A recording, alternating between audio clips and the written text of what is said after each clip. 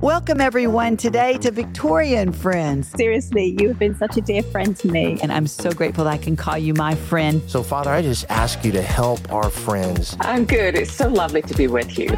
You don't have the face for radio. You have the face for television. Today, I'm talking to a friend of mine. You're amazing. Thank you so much for having me, Victoria, and congratulations on your new show. Welcome to Victoria and Friends. Victoria's guest today is an author, Bible teacher, recording artist, and television host, Sheila Walsh. And now, here's Victoria Osteen. Today, I have a conversation I'm so excited about with my friend Sheila Walsh. She is an amazing woman of God. She's a Bible teacher. She's a television host.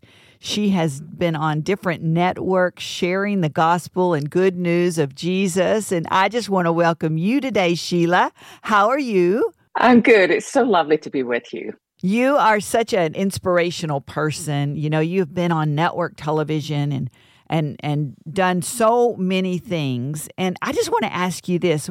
What is one of your most favorite things to do? And everything that you've done, what is one thing that you really, really love and you say, I'm not giving that up? Well, it's so funny because like you, I have a finger in many pies and I love television. I worked with the BBC in London for 5 years. I worked with Christian Broadcasting Network for 5 years, Live Today for 7 years, and now I'm with TBN. But I have to tell you, Victoria, the one thing that I would never give up is I still get the opportunity every now and again to go out and speak to a group of women in a church. And there's something about that, about being able to not only do that, but then to hang around for a little bit and to hear what they have to share and how God used a message that to me wasn't even aimed particularly in their direction, but in the way that only God can do, it spoke specifically to them. That is something that in those moments, I think, yep, that's why I'm on this planet. That's that personal connection, isn't it? That community of believers is so important. And I mean, sometimes we feel like in these days we're losing that. I mean, with all the Zoom and all the social media, that whole personal connection.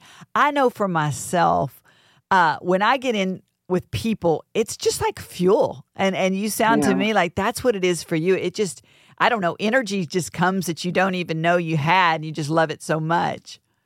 Yeah, and it's interesting because when COVID first hit, for the first kind of few weeks, when everybody's schedule was canceled. And to be honest, I quite enjoyed it because I was so used to traveling every weekend. And suddenly I was at home and I was, like binge watching the Great British Baking Show and all that stuff. But then I realized how much I missed that connection. And I have 3 other women. I call them my safe sisters. There's 4 of us. And we made a commitment during the first year of COVID in particular that we would get on Zoom calls. We wouldn't just call each other or text each other, that we had to be able to look each other in the eye and say, yeah, this is how I'm really doing. And sometimes I didn't feel like doing it. And they would text me and say, get on this call right now. And I realized we weren't made to do life alone. And there's something about being with those that you love and trust and who can remind you of what's always true, no matter what might be true in a particular season, that I think that our souls really need. I love that. And I love the fact that you obviously don't live in the same town or you can't always just meet for lunch and coffee. That's right. One lives in Orlando. We live in different parts of the country. And every year we'll plan a little time where we'll just go somewhere and we'll hang for 3 or 4 days. But during the time of COVID, it was just, I found it particularly for me, it's important for me to have women who know me well enough to speak the truth to me in love. And during that whole year, one of us, not me, but one of our sisters was going through breast cancer. Somebody else was going through something else. And it was just this picture of that beautiful story of those men who cut a hole in their roof and lowered their friend down to the feet of Jesus. And I think we all need that at some point in our lives. I love that. I think you might just have started something because that just gives, whether it's cousins, whether it's friends, family that doesn't live close to you, to do that. And you do it how often? We do it once a week. Once a week. Is it the same time every week? Yeah, same time every week. And that might not work for everyone if you've got a lot of young children, but find something and find some people. And honestly, if they're in the same town as you and you can meet up for coffee, I think that's even better. Then it's the spiritual anointing of a godly hug, just to be able to hug one another or just say, come on, you're going to make it. We've come this far. Let's not quit now. Yeah, well, I sure do love that. And I believe that gave people just ideas that, you know what, I can reach out more. It's one thing to call, it's one thing to text, but when you might as well use this technology for the good.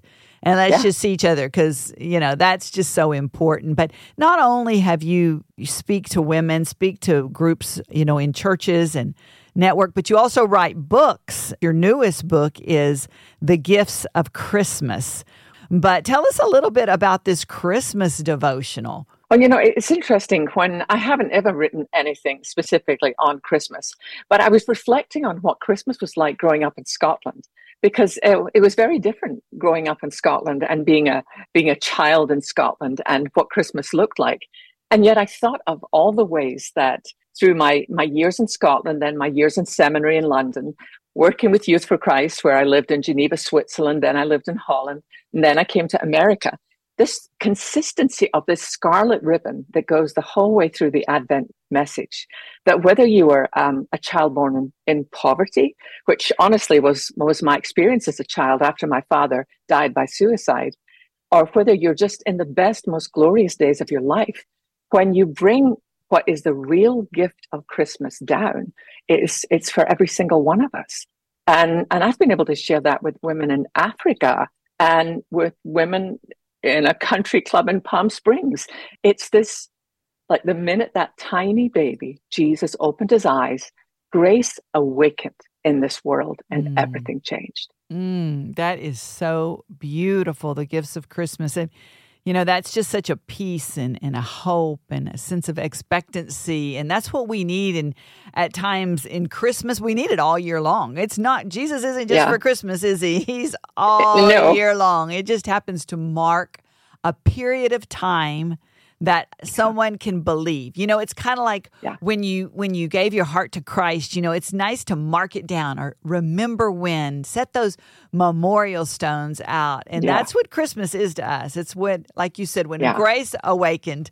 And I love that. I love that expression so much. But tell me a little bit about, how did you grow up and how did you get into television? Well, I was born into a Christian family on the west coast of Scotland, which wouldn't be unusual in America, but in Scotland, less than 2% of our population even go to church. It's a nation that has really turned its back on God. A lot of our beautiful old churches have been turned into movie theaters or carpet warehouses. So to have a mom and dad who really loved Jesus was quite a gift.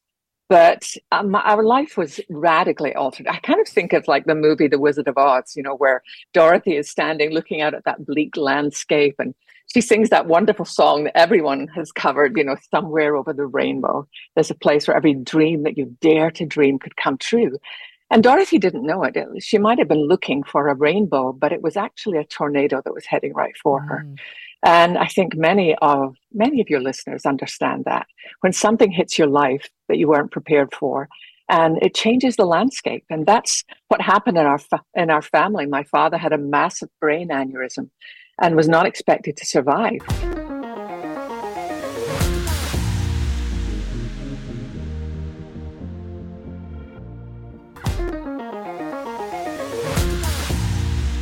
But he did, and when he came home, he was different. He had lost the ability to speak, and he was paralyzed down one side. But he was only home for a few months because he became increasingly violent and had to be taken off to a psychiatric hospital where he actually ended up taking his own life. And so that shifted the whole, just the whole snow globe of what Christmas looked like for us. I think the thing that was hard for my mom was that all the Christmas decorations were up while all of this was happening. And so for years after that, mom wouldn't put up anything. I had to eventually say to her when I was, 18 or 19, come on, Mom, this horrible thing that happened is not going to rob us of the joy of the greatest gift that lets us know where my dad is now. He's safely home with Jesus and he's safely here with us. And so I actually intended to be a missionary in India. I went off to seminary to train to be a missionary in India, and God redirected my steps. And I got a call from a guy called Cliff Richard, who's not so well known here in America, But in Britain, he's a major pop star. I mean, he has sold more singles than the Rolling Stones and the Who put together. Also happened to be a believer. And he said, the BBC are looking to do one program on contemporary Christian music. They wanted me to host it, but I can't. I'm on tour in Australia. Could you do it? So I ended up hosting this one program on the BBC. And I think they thought it would just be a one-off. I mean, who's going to be interested in Britain and gospel music? They got so much mail that we ended up running for 4 years. Wow. And so that was really my entry into television. And it was live and it was music. And I realized that television and radio and podcasts, they have this unique trajectory. They can go right into your home, right into your car, whereas sometimes people, they might not feel like wandering into a church if they're in a bad place. The fact that we can come to where they are and sit with them is really the gift of media.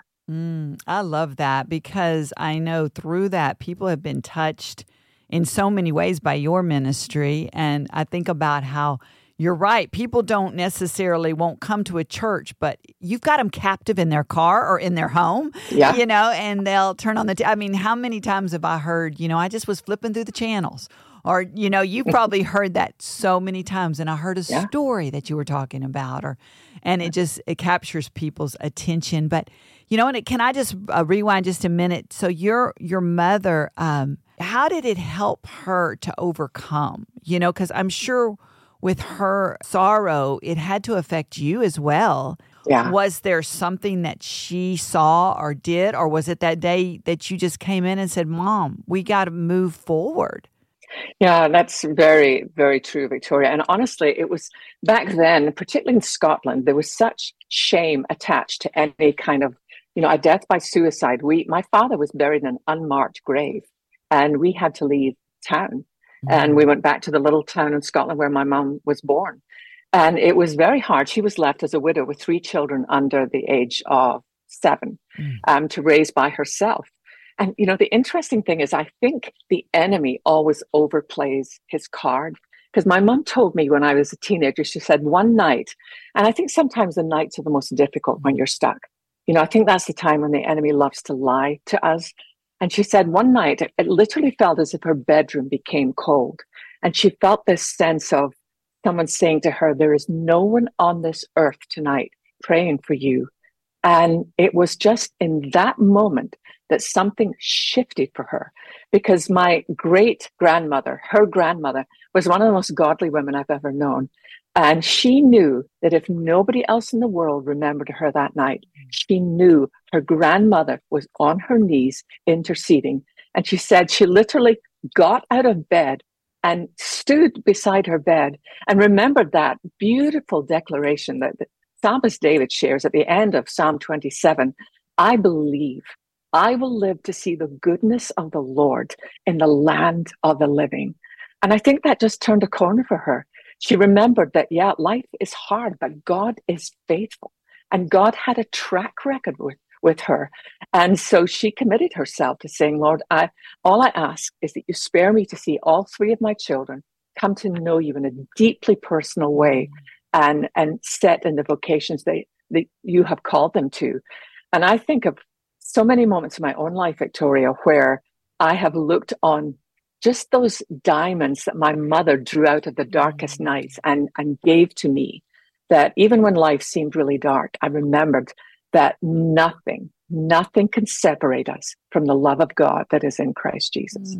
That is so beautiful. God is always speaking, isn't he, Sheila? I mean, it's always. Are we listening?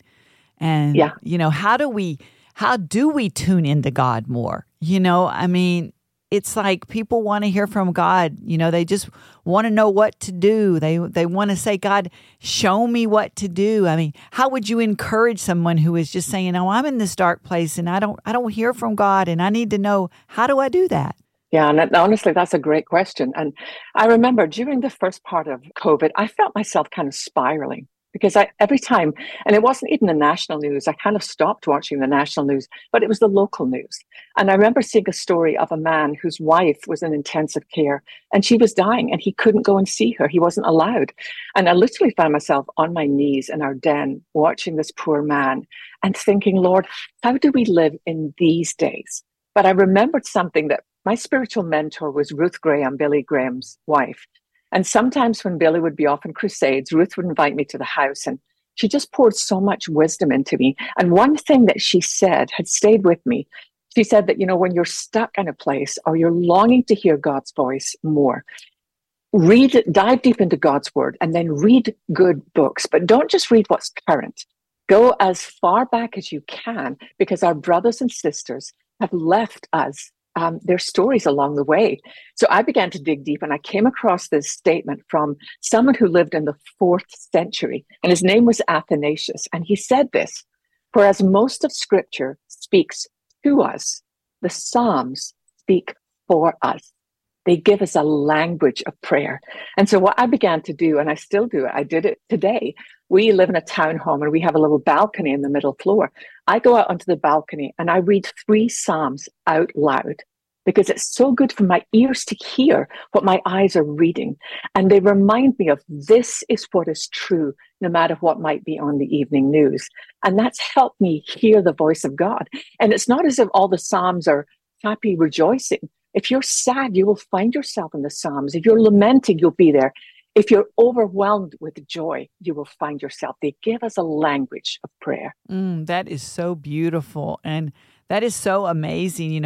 Ruth Graham was an amazing woman. I mean, raising children in a time where her husband, had to take, you think about it, he didn't just jump on a plane and go, across the pond to minister. It would take a long time for him to get there and a long time for him to get back. It wasn't as fast paced as it is. Have you ever written anything about those times with her? Yeah, I have. I think I wrote about it in my book, It's Okay Not to Be Okay, because one of the things that really touched me most about her was the way that I actually spent 3 weeks in a psychiatric hospital myself, dealing with severe clinical depression. And there was something about that made me feel as if I'd failed God somehow, that I had really let him down, because I have known God's word since I was a little girl, and I know those Psalms and I know those promises, but I was struggling. But when I first got out of the hospital, she was the first person to contact me. And she said, Bill's out of town. I want you to get on the first plane and come and stay for a few days. And I'll never forget that first night, Victoria. She showed me to my bedroom and she said, get into bed. And would it be okay if I come in and read you a story? And she brought me a cup of tea and sat down on the edge of the bed and read me this beautiful story from an old Scottish book called Beside the Bonnie Briar Bush. And it was all stories filled with faith from Scotland. And then she prayed over me. And I think, what a gift. And what a loving acceptance from someone who was so loved and admired, and yet was able to see people when they were broken and reach out with no judgment, simply with love, a story, and a cup of tea. Wow, that can make an indelible imprint on your heart, and it makes you realize that when you stop just to see people who feel like maybe no one's seeing them, or, that, like you said, I felt like I was almost like a disappointed God when that was not the case. And then someone came and spoke to you such a beautiful, just to bring you a cup of tea and read you a story. I wouldn't have even thought to do that. I love that. I know. I'm like, that is amazing. So, I mean, how those little gestures even, of love and kindness towards one another can make such big differences. Now, you're married and you have a son, right? Yes, we do. He's 26 years old. He's studying clinical psychology at UNT Dallas. Fun. That is great. Now, how long have you been married? We've been married. It will be 28 years this year. 28 years. Well, congratulations. Yeah. That probably felt like it went really quickly, didn't it? I mean, Some in years. a sense. In a sense. But yes. Yeah, that's so great. Tell me just a little bit about, like, right now, you've written this beautiful Christmas book, and I know that you've been, enthralled with that and the events and the thinking back and, pouring so much of yourself into that. But what is he kind of speaking to you right now? It's so interesting you asked that, Victoria, because I don't think I've ever seen a time where the church can be so divided in so many ways and so critical of one another. And social media, which can be a wonderful thing for communicating truth and support and love and but it can also be such a vehicle for venom and hate, and people feel kind of safe behind a computer screen to type whatever they feel. So my daily prayer at the moment, and this is something I just started just a few weeks ago, is every single morning praying, Lord, today, give me ears to hear what I would miss without your Spirit, and give me eyes to see what I'm going to miss without you. And it could be something as simple as last week. I'm driving up to the studio, but I stop at a coffee shop to get a cup of coffee. And I come out and there's a lady, she's probably, I don't know, in her late 60s, early 70s, sitting at the edge of the sidewalk. And I felt the Holy Spirit say to me, Sheila, she needs just a word of encouragement. So I went over and I said, do you mind if I sit down? And she was a little surprised. She said, no. So I sat down beside her and introduced myself. And I said, the Lord has really put you on my heart. And I'm wondering, is there anything that I could pray for you about? And just these big tears just rolled down her face. She had just been given the news that she had a test and it came back positive for cancer. And she felt totally alone. And just even sitting there on a sidewalk, which isn't where we would normally sit down, we'd look for the safety of a nice seat or back in our car. She just kind of sat there and said, Lord, do you still see me? And the fact that God was kind enough to say, yeah, not only do I see you, but I'm going to send one of my kids to pray with you. That's in this world that's so angry and so negative. If we could be the fragrance of Christ everywhere we go, always looking for an opportunity to speak a word of hope, a word of encouragement. I have only once in my life in recent years have I asked someone if I could pray for them and they've said no. And obviously I respected that. But almost everywhere I go, and I don't go around like a nutcase annoying people generally in public, but just to be open to that prompting of the Holy Spirit, because people are hurting and people need to know that they are seen. What did that do to you when you got back in the car? I mean, I love that. And that's the amazing thing that Victoria is available to every single one of us who own the name of Jesus. I think of myself as, because sometimes people differentiate between what you do in the platform and what you do in the rest of your life. But I don't see it that way. I see as I'm on mission 24/7. I have this privilege of being Jesus' boots on the ground. And so to be open to that, to be kind and to be loving and to be, it's who you and Joel are. You've spent your whole life and ministry being that way, being encouraging and uplifting to people. And the world needs that now more than it ever has. I agree. And you know what? It's just one person at a time.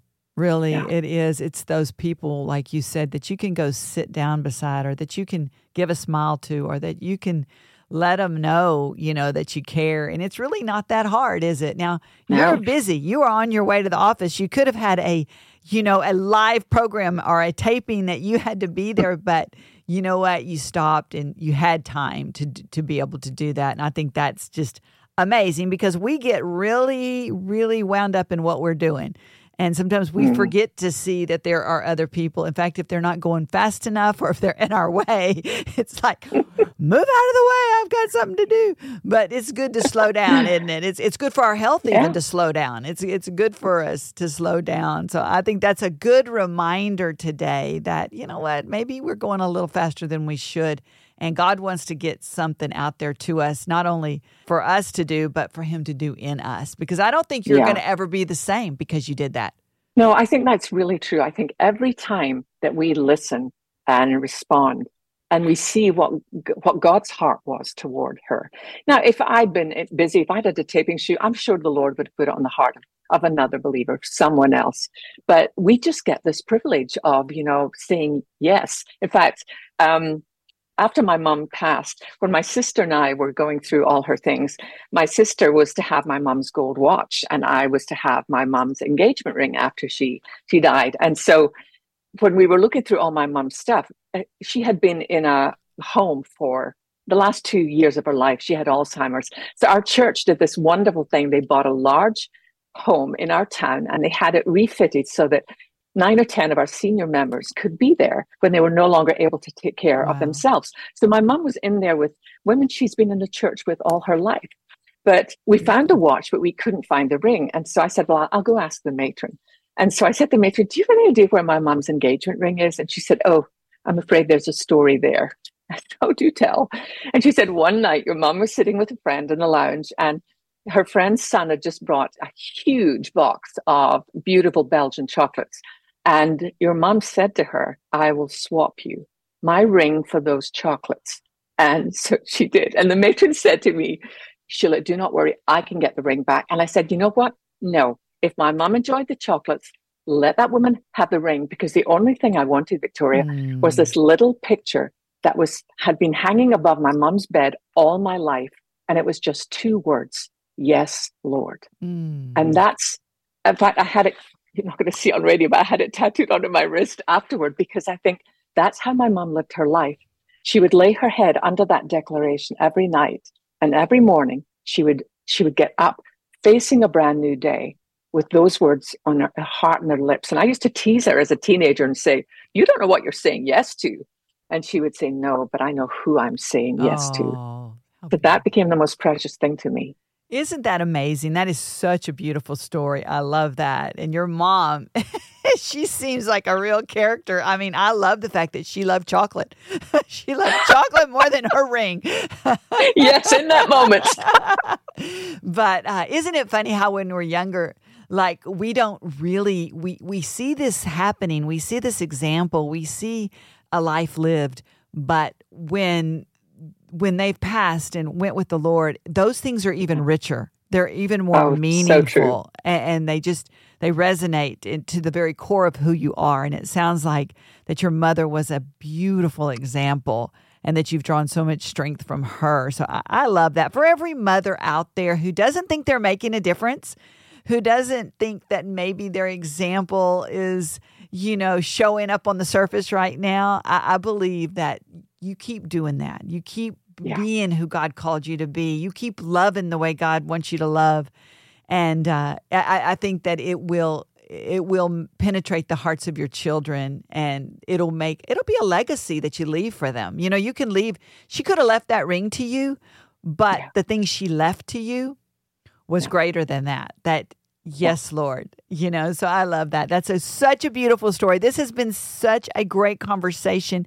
Listen, Sheila Walsh is amazing. You can see her, of course, on the Trinity Broadcasting Network. You can read her book. She's got this beautiful Christmas book out, The Gifts of Christmas, and many, many other books that are so full of revelation and just wisdom and just encouragement for those who are going through struggles and how to keep moving forward, because really that's all we can do, isn't it? Just to put one foot in front of the other. Yeah, just take the next step and know that Jesus is with you. Yeah, I love that. Well, thank you so much for being with us today. It's been such a delight talking to you, and I'm going to see you soon. So I just am so glad that my audience got to have a conversation with you today. So thanks a lot, Sheila. Thank you, Victoria.